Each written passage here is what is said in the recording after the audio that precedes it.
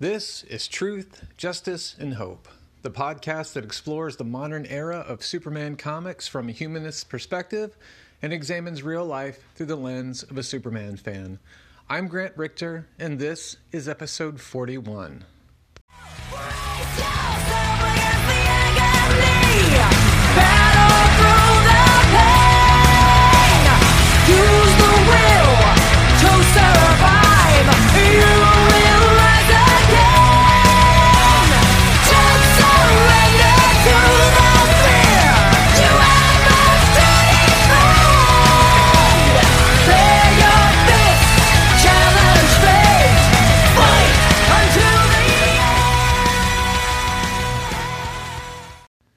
Truth and justice, my friends, and welcome back to the show.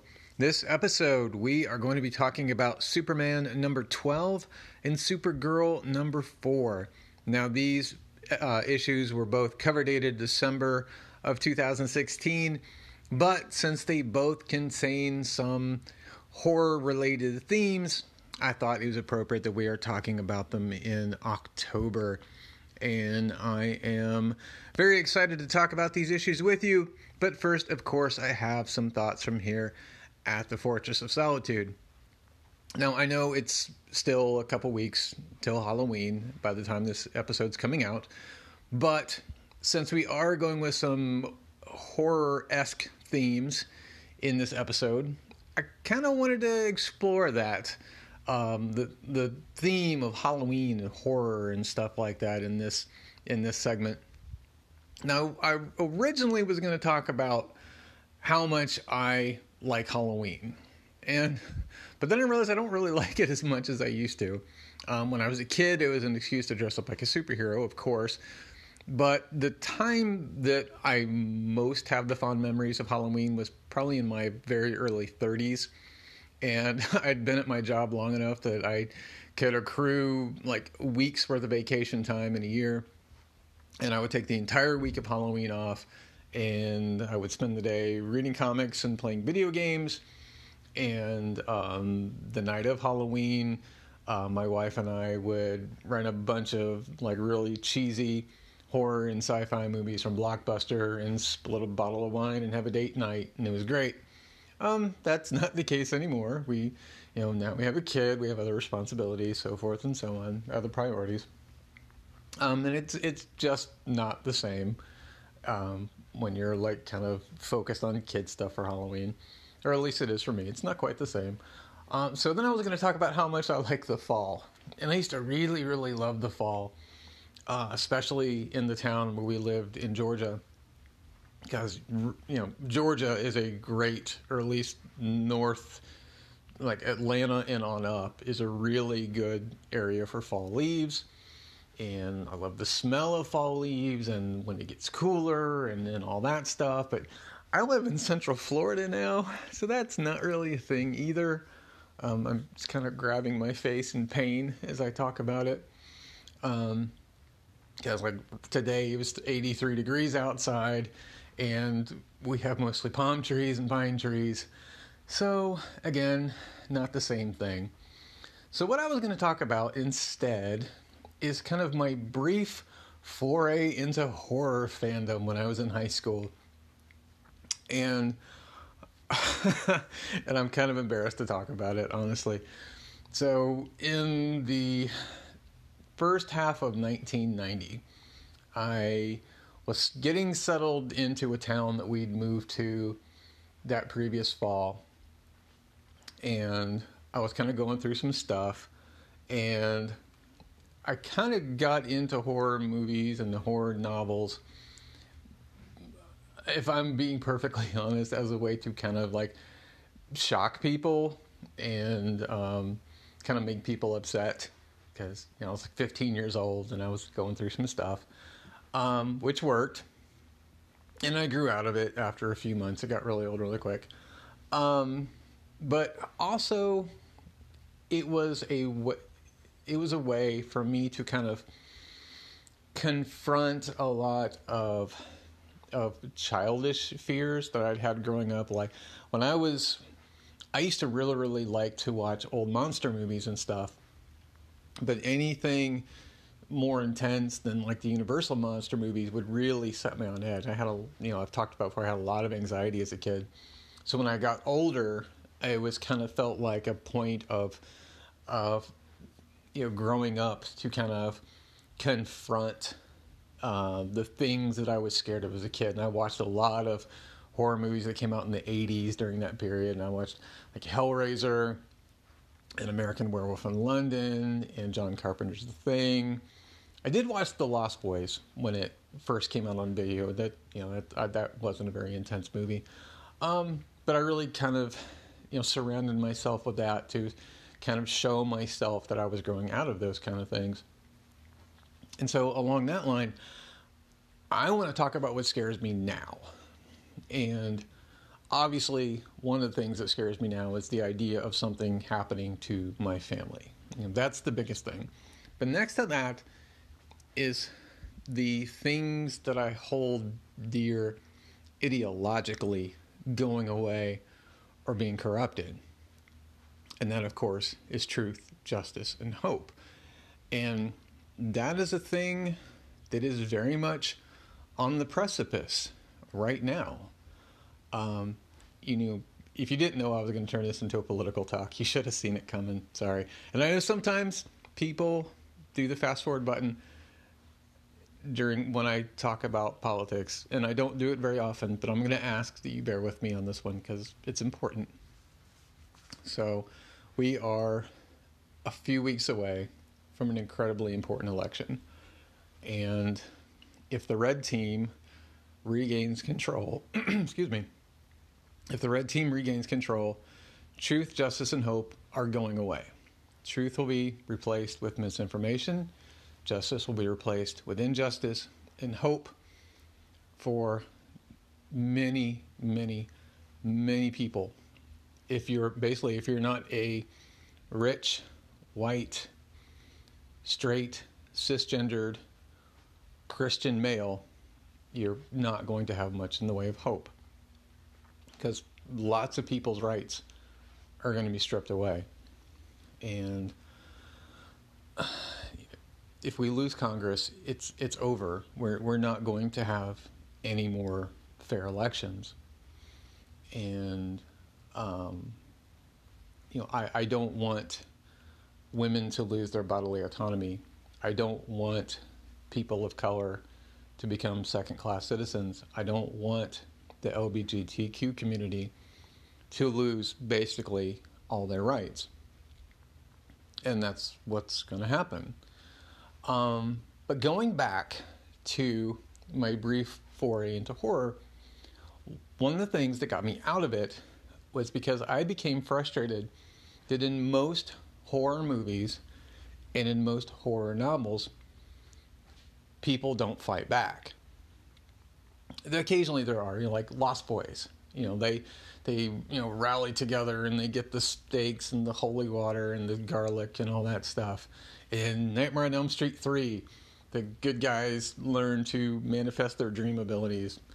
Most of them die anyway. But, stuff like that. And that's actually when I kind of transitioned my interest from... I lost the interest in horror movies really fast. But my interest in horror novels transitioned into, like, dark fantasy. Like, there was a series I really liked called Necroscope, where it's about a guy who can talk to the dead, ends up fighting, like, these alien vampires and stuff like that. And there was a series of novels based on Frank Frazetta's Death Dealer and things along those lines. Because I like the idea of fighting back against what scares you and what's threatening you. And we can do that. And we can do it peacefully, and we can do it within the system, and we just have to vote. So by now, if you vote by mail, those have gone out. I have mine. You can use it to do your research. Even if you don't vote by mail, they usually send out sample ballots. Use it. Do your research about the candidates. If you're going to vote by mail, do your research. Fill it out. Send it in quickly. If you're like me and you are worried about it getting lost in the mail, fill it out, drop it off in a ballot box at your elections office as soon as you can. If you're going to vote in person, do it as early as you can and make your vote count. Fight back against the thing that is scary and the thing that threatens us, and that is the loss of truth, justice, and hope. And those are all the thoughts I have about that. So let's go talk about some comic books.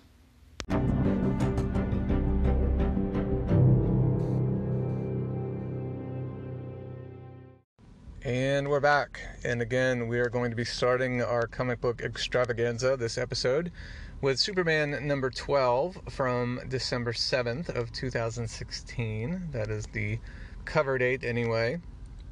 And this issue, is written by Peter Tomasi and Patrick Gleason. It is penciled by one of my favorites, Doug Mahnke. It is inked by Jaime Mendoza and Christian Alamy. Will Quintana does the colors, and Rob Lee is the letterer.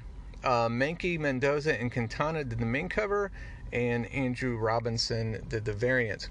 And I love the main cover of this. It has the version of Frankenstein, who was introduced in Grant Morrison and Doug Mahnke's Seven Soldiers Frankenstein miniseries back around 2008, I think.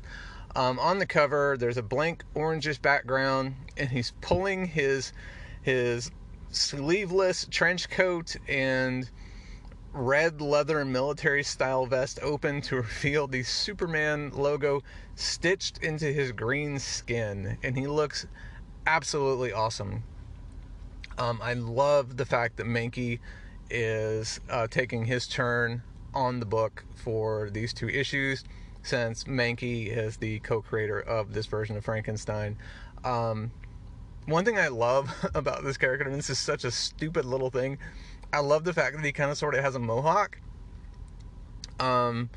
It's not like a real high mohawk, it's kind of short, but it is very much shaved high up on the side, and that is a detail that was missed on the new McFarlane Toys Frankenstein figure that's coming out in the near future. They've got him with the traditional kind of Boris Karloff Frankenstein hair, which really kind of misses the mark, but this cover's great. The variant by Robinson is pretty good. It's got Frankenstein kind of sort of in the background, and he's standing up on something, and he's holding a glowing sword up in the air with his right hand. He's holding an old kind of colonial era single shot style pistol in his left hand, and it looks like electricity is crackling out of the bolts on the side of his head. That is a design distinction on this one versus the classic Universal Monsters version, where instead of the bolts on the neck, it's the bolts on his temples. Next to him is a character who does not appear in this issue. It is the Bride, also introduced during Seven Soldiers, and she has the Universal Monsters hairstyle, only she has a she's wearing like a bustier and a red, probably leather, high collared overcoat, and has 4 arms, and each of her arms is holding some kind of green energy pistol.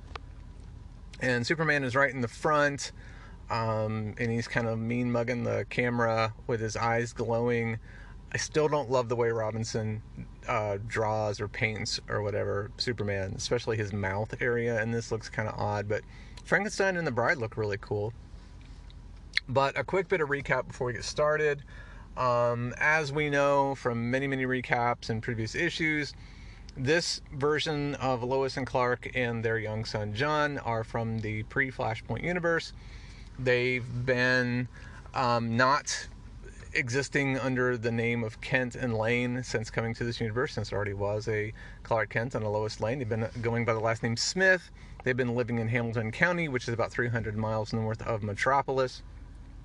And recently, Lois not only has kind of insinuated herself into the life of her now deceased post-Flashpoint counterpart at the Daily Planet, but she has also expressed interest at working at the local Hamilton County newspaper, the Hamilton Horn. And that is all we really need to know going into this issue.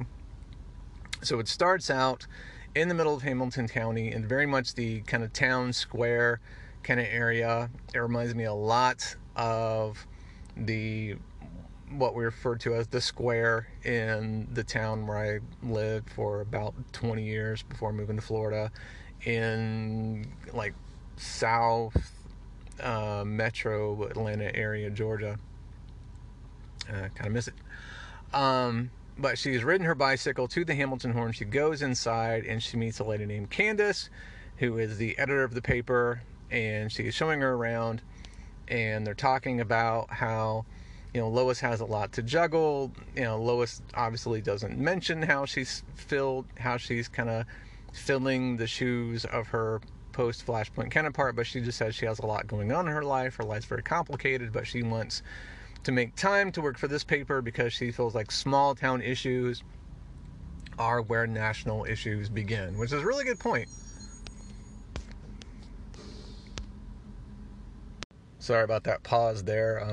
I am recording in my car in the parking lot of the middle school where my daughter takes her violin lessons, and a big old bus just pulled up behind me, and so I didn't want you guys to have to hear the squealing brakes and the shouting of many children. But we're back.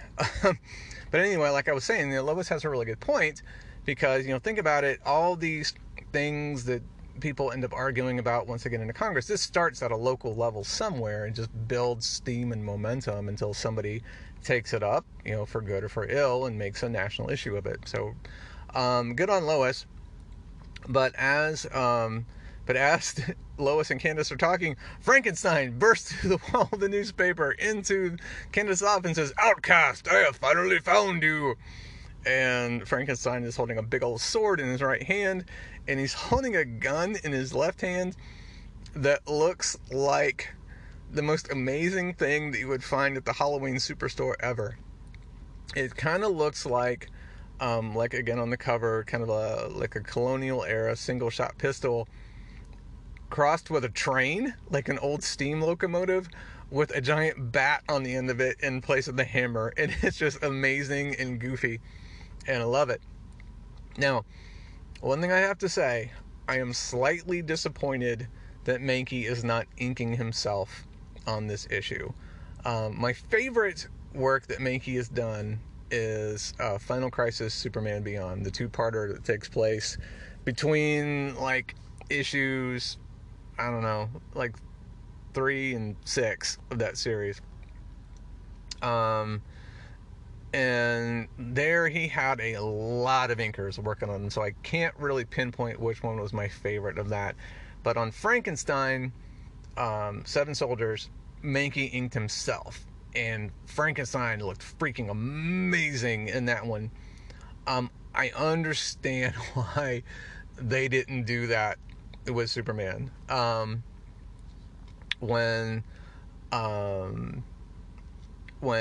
Mankey was working on Superman, the Man of Steel in the early 2000s, and when he went on to work on JLA, I think Dustin Nguyen, I know I'm saying his name wrong, it's like Nguyen. I don't remember if the N is silent or the G is silent. I'm sorry, but I'm going to say Nguyen. He did a really good job on that. And that inker gives Mankey's style an almost geometric feel to it. Here, Mendoza and Alamay, they do a great job. Do not get me wrong. I am not dismissing them in any way. But they make Frankenstein look slightly more cartoony than I really like him to be. But I think with him being in a Superman book, it's not like the universe changes the way it looks depending on what book you're in, but it's like you're looking at it through the filter of how that character's outlook is. And so, yes, you have a very dark character, but you're looking at it through a Superman filter. So it has to be, unless you're doing a really dark Superman story, which this is not, you kind of want to tone down that super edginess. But he still looks, again, amazing. I love this version of Frankenstein. Sadly, I don't love the series that he has appeared in the most, which is Frankenstein Agent of Shade, the New 52 series. I gave that a shot, I really did. It just didn't hold my attention, And, part of that's because Mankey wasn't drawing it and Morrison wasn't writing it, or Tomasi and Gleason weren't writing it. But anyway, on with the show. So, Frankenstein, he has his gun pointed at Candace, says, "Your continued ability to elude me is contemptible, but that ends here and now. Shade has a special place in hell reserved for you, beast." And Shade stands for the Superhuman Advanced Defense Executive, which is kind of like government monster hunters. And he's about to blow Candace's head off, but then Lois hits him with her backpack and makes him miss, and he blows another hole in the wall. So now Candace's office has 2 holes in the walls. And Lois says, "Leave her alone, or I'll..." And Frankenstein says, "You'll do nothing apostate but face the same purification." Now, the Frankenstein story is always kind of, or at least here and in the Morrison miniseries, has always had kind of a pseudo-religious feel to it. I don't know how that works out. I think apostate is like someone who denies a religion, kind of like a heretic. I don't know how that applies here, but I think it's a cool thing to shout at someone to call them apostate. But, and so Frankenstein grabs her and holds her up against the wall, and like he sniffs her, and he says, "You are not in league with her, just an innocent human who is only in my way," and tosses her aside. And he goes back after Candace, who's saying, "What do you want from me? I've done nothing. You're confused."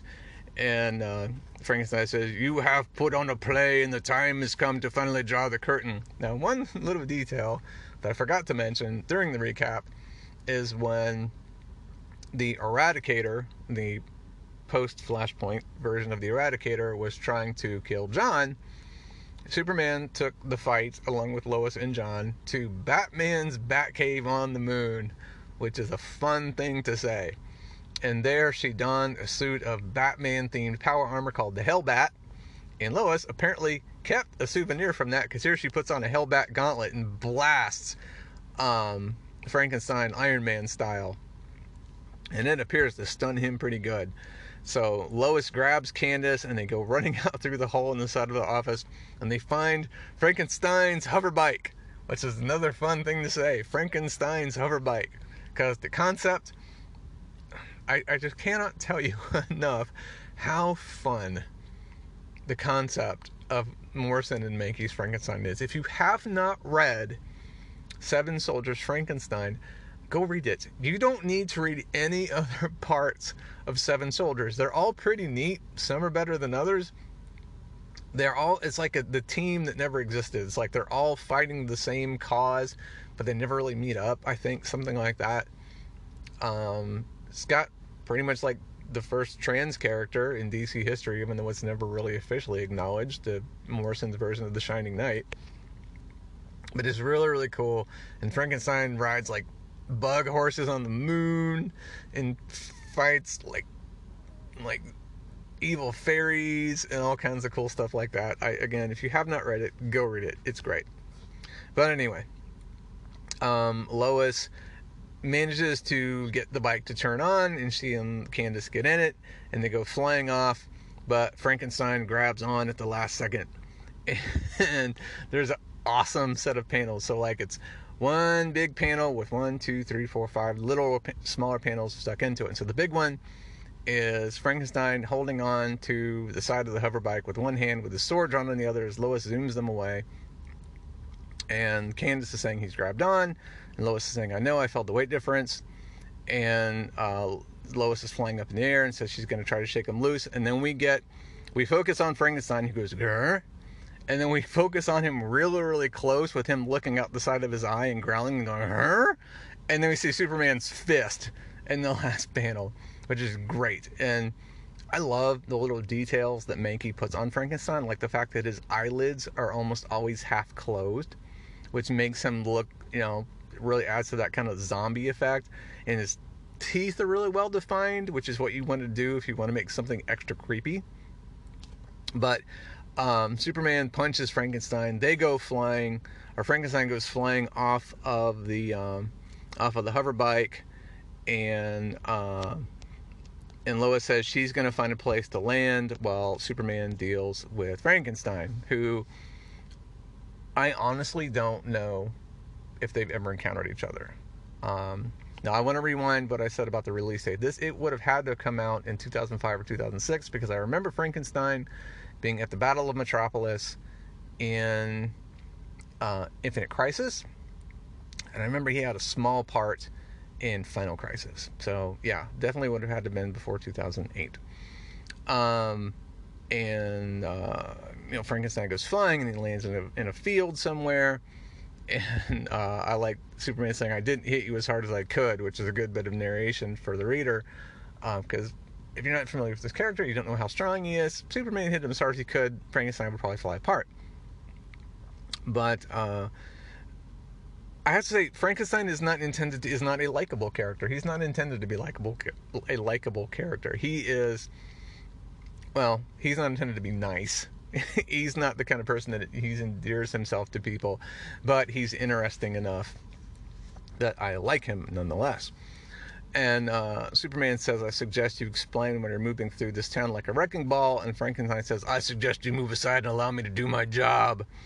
And so Frankenstein just pulls out his Halloween store steam train gun and shoots Superman in the face, shoots him in the eye, and Superman's like, "Ugh." Now, this gun has to be magic, right? There's no way that this gun that has like energy shooting out of it in a steampunk vampire aesthetic isn't magic. And it stuns Superman but does not kill him. And I will say, this adds credence to my theory about Superman and magic. Some people who don't know any better think that Superman is more vulnerable to magic than the average person. That is not true. Officially, in canon, Superman is as vulnerable to magic as everybody else. However, that has been shown to not be accurate time and time again. For example, in the Blaze Satanis War, which I'm going to get to in the next few weeks on the Patreon, I think Superman gets blasted with hellfire by Blaze, who's a like an archdemon. She's like one of 3 rulers of hell.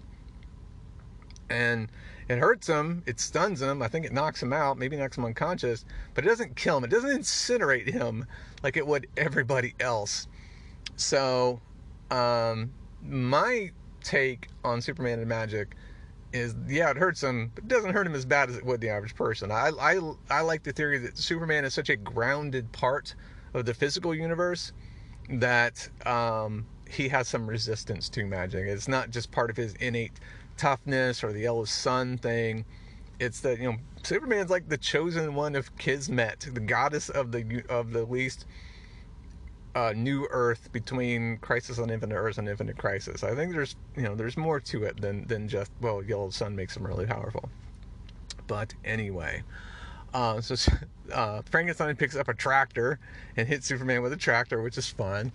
But then he gets shot in the chest with shotgun, and there is Cobb, I forget what his last name is, but he's the Smiths, the Kents, next farm over, neighbor. His granddaughter Kathy is John's best friend outside of Damien at this point, and Cobb's like, "Leave him alone and get off my land." And I know he probably doesn't sound like that, but that's my farmer voice, as best I can do. And Frankenstein says, "I'm not going anywhere," and then he gets shot in the chest again. And as Cobb is calmly and quietly reloading his double-barrel shotgun, Frankenstein just walks up and snatches out of his hand and throws it over his shoulder. And they have themselves a little conversation. Cobb says, "You're a persistent creature, I'll give you that." And Frankenstein goes, "As are you," which is pretty fun. And he presses a little button on a remote control device. Superman taps Frankenstein on the shoulder and then punches him out. They go flying into a tree. Superman tells Cobb to go back inside and be safe, and Cobb just very calmly goes, "Okay, will do." So, it seems like there might be a little more to Cobb than we're getting here. He is awfully calm in the face of freaking Frankenstein. But, Frankenstein gets up, Superman's hovering above him and says, "Are we really going to keep this up? Lay down your sword right now before someone," but then Lois accidentally crashes into Superman with Frankenstein's hover bike and slams him into a tree. It wasn't Lois, however. It was Frankenstein using his remote control device. And so Frankenstein grabs Candace by the neck, slams her up against a tree, and he's got his sword out, and he's got it like blade down, like the pommel of it is coming up above his thumb, and the blade and the crossbar is going down below his pinky. And he says, "I believe it is time for a little illumination." And then Candace says, "You can't just stand there and let him murder me in cold blood." But then Frankenstein says, "The truth hits everybody, Superman." And he slices off Candace's face, which goes flying into Superman's hands, and he's holding it, and it has glowing green eyes and is surrounded by purple goo. And then we see that Candace was more than she appeared. She is a purple-skinned alien or demon or something with black markings and green slitted pupil cat eyes and huge fangs and like a mohawk fin going down the middle of its head. And Superman says, "Krug," I guess that's the being's name, "the only cold-blooded murderer here is you." And he has Frankenstein has his sword up against Krug's throat. And the next issue blurb says, "Here comes the bride," which I am as excited for as I was this issue, because I think the bride is as equally cool as our boy Frankenstein. This issue was so much fun. There's not a lot to it. Honestly, it's a big fighty fight. There isn't a whole lot of dialogue. It's just Frankenstein being insane and awesome and a wrecking ball and a tactless murder machine for the greater good, and Superman trying to stop him, which Superman would do, because even if this thing that Frankenstein has in his grip is a universe-wide serial killer, and even if you're the kind of person that believes in the death penalty, Superman doesn't. And Superman will fight for the lives of all living things, no matter how terrible they are. So yeah, absolutely delightful and very, very fun issue. Again, I love anytime Mankey is on this book. As much as I like Gleason, I do like Mankey a little more. He's just been the artist on several of my favorite DC stories in general, and Superman stories specifically, and it's always fun to see him draw two characters I like, one of which is my favorite superhero. So that is all I can really think of to talk about this issue. If you have questions or comments or thoughts about this comic book, please hit me up and I will read them on the next episode. But in the meantime, I'm going to go take an ad break, and I will be right back to talk about the next comic in the lineup. And we're back. And as I stated at the top of the show, we are going to be covering Supergirl number 4 for our second comic book excursion. This issue came out December 14th of 2016. And let me get to the credits. There we go. It's written by Steve Orlando with art by Brian Ching. The colorist is Michael Attea, and the letterer is Steve Wands. The main cover is by Ching and Attea, and the variant cover is by Bengal, just Bengal. So let's look at the covers. So the main cover is it's a split image. On the left-hand side, we have Supergirl being wrapped up by technology, like technology coming alive and grabbing her and pulling her down. And the right-hand side of the cover is the cyborg Superman of this era floating above National City while his Kryptonian zombie cyborgs invade the city. So let's do a little recap before we get started. Oh, the variant, by the way, is really cute. It is of Supergirl holding up a truck, like a tractor trailer. She's on her knees. She's holding up the truck easily with one hand and reaching down to grab a kitten with the other. And the kitten is drawn to look like Streaky the Super Cat. It's orange with a white lightning bolt type pattern going down its side. It was really cute. And I've said before, I really like this Supergirl series because Supergirl is written like she is probably 15 or 16 years old, and the artists make her look like she's 15 or 16 years old, unlike the Supergirl of the 2000s, starting in 2004, I think, where she was written to be 15 or 16 years old, but she was drawn like she was 21 or 22 when every supervillain was trying to get in her skirt, which is gross. All right, so let's do some recap. So, much like the Supergirl TV show, this Supergirl goes by the name of Kara Danvers. She works for the DEO, the Department of Extra Normal Operations. She has been assigned Eliza and Jeremiah Danvers as her foster parents. She lives in National City. Again, much like the TV show, she works for Catco Worldwide Inc. Only because she's a high school student, she's an intern, and not a struggling, person struggling to make it into the journalism business. At the school that she goes to, she has a intellectual rival by the name of Ben Rubel, who's a character that we'll talk about very, very shortly.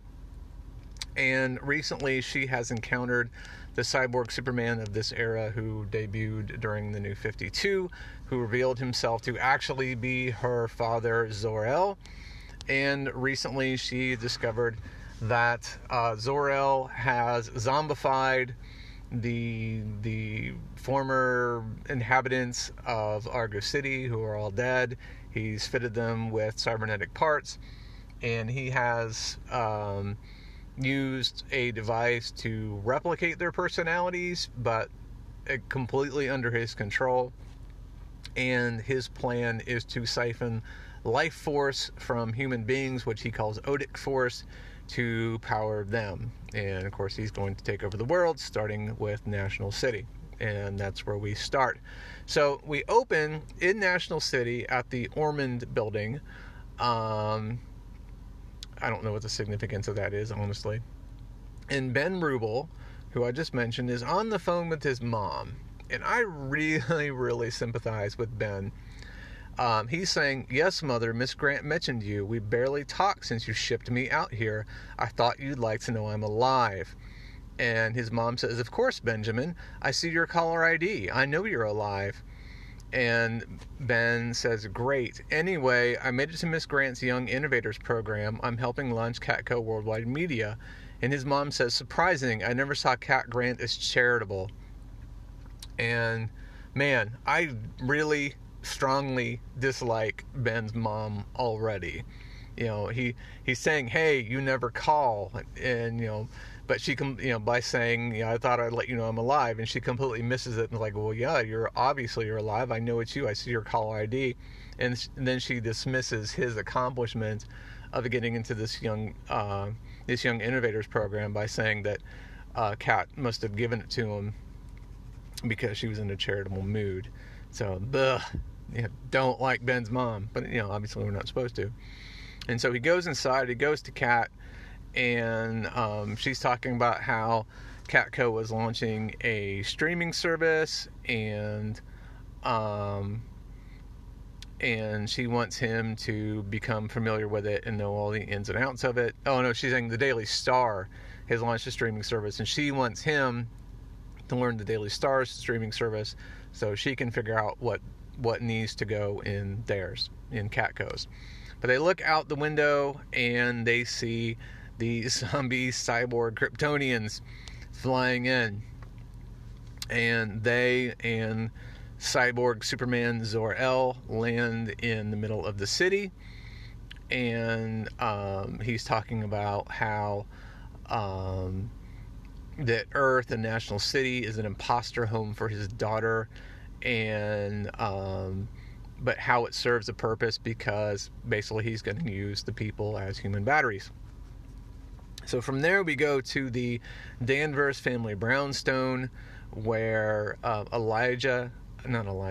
Jeremiah is on the phone with his boss, Cameron Chase, who I don't think we see on... No, because basically Martian Manhunter is in charge of the DEO on the Supergirl TV show, which is interesting. It's like a combination of Hank Henshaw and the Martian Manhunter, which is an interesting combo. Definitely threw me for a loop in season 1.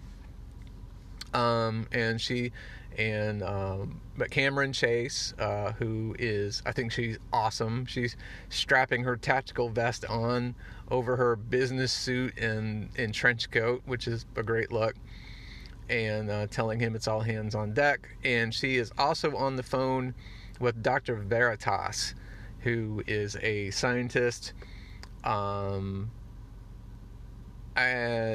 she's at DEO Go Site 252, where they are housing a former citizen of Argo City who has red kryptonite poisoning named Laron, who transforms into a red Kryptonian werewolf, which is just rad. And the way that Chase and Veritas are talking to each other, it implies that they are in a romantic relationship, or at least have romantic feelings toward each other, which is pretty cool. But from there, we go back to the ruins of Argo City, floating in space, where Elijah Danvers has been seriously hurt by Allura, or zombie cyborg Allura, and she's lying on the floor, and we see an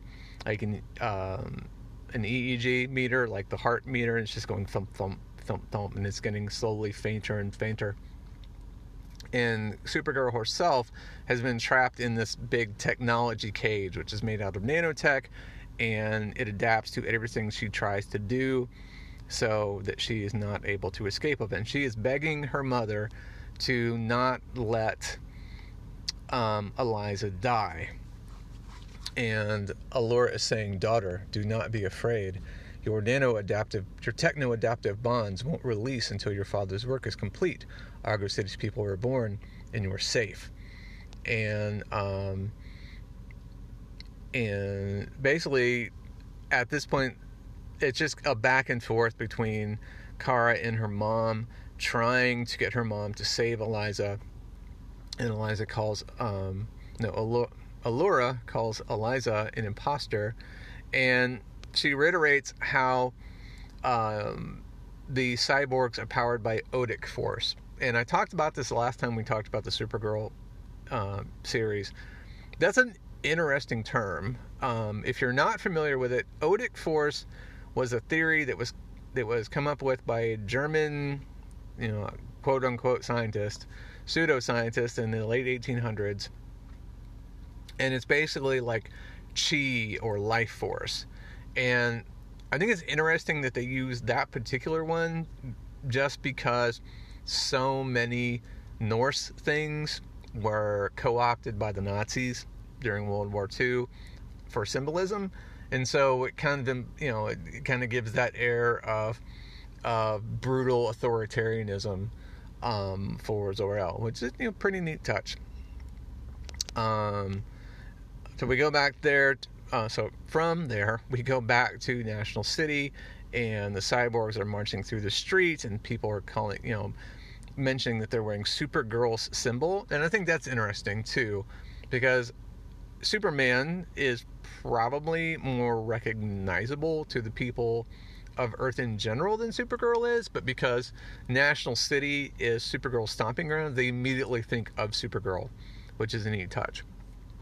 And inside Catco, Ben points out that the cyborgs seem to be attempting to take over the technology as well. There's that kind of like matrix scroll all over their screens.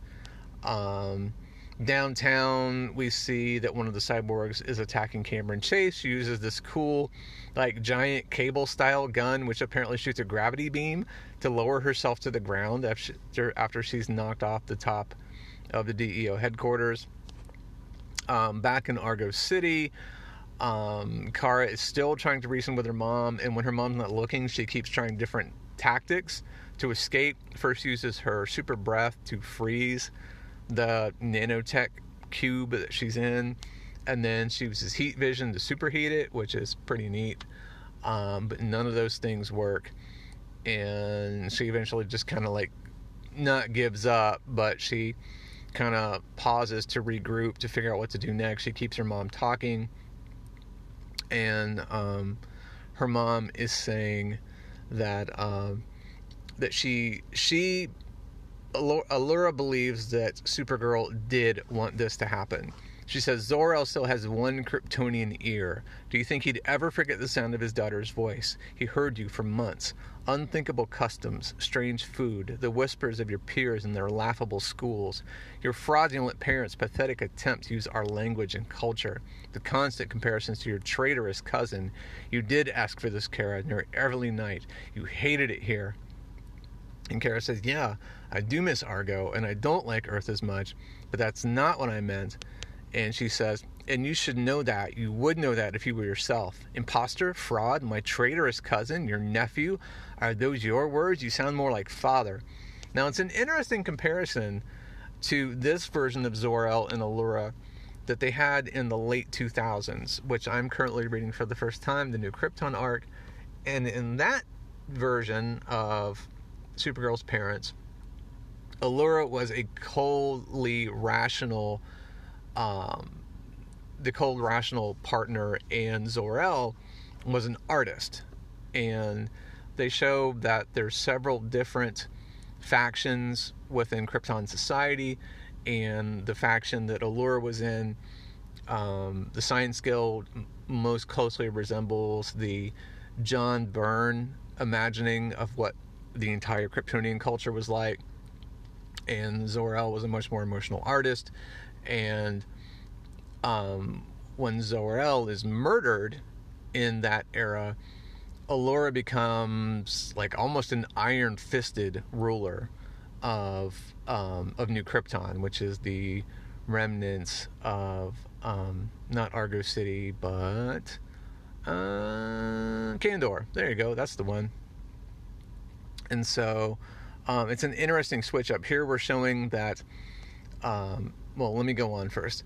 So, as Eliza is getting closer and closer to death, Supergirl continues and said, I've grown, I've seen other worlds. There is more to the universe than the needs of one people, even our own. Father can't accept that. His desperation to save our people led to their destruction. He's changed. He'd sacrifice anything to undo his failure. No matter what he says, this is not for me. It's about his shame. It's for him. Look at Eliza. She came here even when I told her not to. She put my needs ahead of her own to protect me from my own parents. Where does Father put his needs? Don't you see? Zor-El is not listening to what I want. Not anymore. He's telling me what I want. He only heard what he wanted to. But you've always listened to me. That's why, even knowing Father's plans might be madness, I came here. I didn't believe him, but I believed in you, Mother.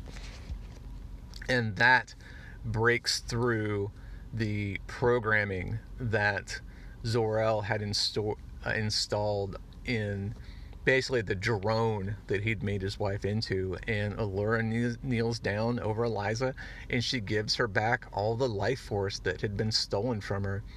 And we see her speech start to fizzle and crack, and her speech bubbles become like a staticky radio.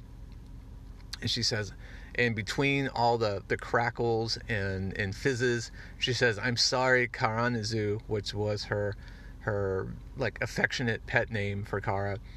Father's programming, I couldn't see, across space, the gulf of our tragedy all this time. Your mother yet lives. And that's pretty awesome. And so the problem remains that Kara is still trapped in this adaptive nanotech device. And Eliza said, well, I'll try to get you out. And Kara says, no, that could kill you. Interesting little thing I just noticed. Eliza only has one hand. And I don't know what the backstory is with that. I have not read. I'm only up to like issue 15 of like Supergirl and Superman and Action Comics of the new 52 run, so I'm not super familiar with all of their backstory. And she didn't lose her hand in this confrontation, but apparently she had a cybernetic hand, and it must have gotten blown off in the last issue, and I just didn't notice it. But Supergirl tells her to stay back. The adaptive nanotechnology can hurt her, but she says she keeps saying she's hearing all these cries from Earth, and she says, I can hear this machine. Its adaptive cells speak to each other on a specific frequency. If I can isolate it, I could. And then she does something we've never seen from the Superman family before. She does a super scream, and she screams at a certain pitch, which she says flooded the air with the same frequency the adaptive cells used to coordinate countermeasures. It deafened them. Now they cannot work to adapt me. And then she says, stand back, as she shatters the machine around her. And that's really cool. That reminds me of Final Crisis, Superman Beyond, and the last issue of Final Crisis. And there's at least one other example that Morrison wrote where, it's everything to do with the Ultima Thule in the mythology that Morrison has created since Final Crisis, where it's this whole thing where sound is this kind of universal constant, and it's the vibration that underlies everything. And they introduced the Ultima Thule in Final Crisis Superman Beyond, and it's powered by music. And then Superman does this specific whistle to disrupt Darkseid's bodiless consciousness at the end of Final Crisis, and all that stuff. It's not the same thing, but it does bring it to mind, which is pretty cool, because I love Grant Morrison's writing, and I love the Final Crisis two-parter anyway. And so Supergirl and Eliza hug, and they say, basically, Supergirl tells her, you've been a really good mom. You're not my, I'll never think of you the same as I think of my birth mom, but you've been a really good mom to me as well, which is nice. And then back on Earth, we see Jeremiah fighting the cyborgs, and he is not doing well. He's using some kind of laser gun, some kind of energy gun. He's got a tactical vest on, but he's getting thrown left and right. And then and he's saying, we're losing. These things aren't Superman, but they're powerful, and everyone they touch, they bring death. And then from above him, a word bubble says, you're wrong, imposter. The touch of my people brings life. And he looks up, and there's the cyborg Superman hovering over him. He says, but not to you. And that is how the issue ends. And I thought this was going to be a really long issue of the comic, because it says it's 32 pages. The issue itself, including the variant cover, is only 19 pages long. But then there are 12 pages of ads. There's an ad between the two variants, and then there's 1, 2, 3, 4, 5 pages of ads for Justice League versus Suicide Squad, and then an ad for the Flash trade paperback, and an ad for a Justice League paperback, and an ad for a Batman paperback, and an ad for a Superman trade paperback, and an ad for the Justice League Mighty Morphin Power Rangers crossover issue, and an ad for the out of continuity Supergirl being super miniseries that was about to come out at this time. That is insane. Why would they put all that in the digital copy? That is, especially on the app. I mean, if it was the version that you bought from Comixology or whatever, sure. Especially if you were buying it at the time it was coming out. But man, that's a ton of unnecessary filler. But anyway, that's the issue. I like it. I think the zombie cyborgs are a neat concept. They're not exactly creepy. I think the idea of them was more creepy than anything. Brian Ching doesn't really draw anything to look exactly creepy. He just draws stuff to look cool, and I'm perfectly fine with that. He's really, really good with facial expressions, but it is kind of cartoony, and so it's hard to think of these cyborgs as, creepy or scary or anything. If they were drawn by Doug Mankey, I guarantee they would be. It's the Doug Mankey All Love episode.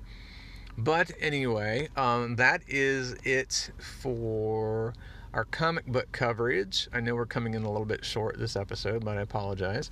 But I will be back in just a minute to wrap everything up.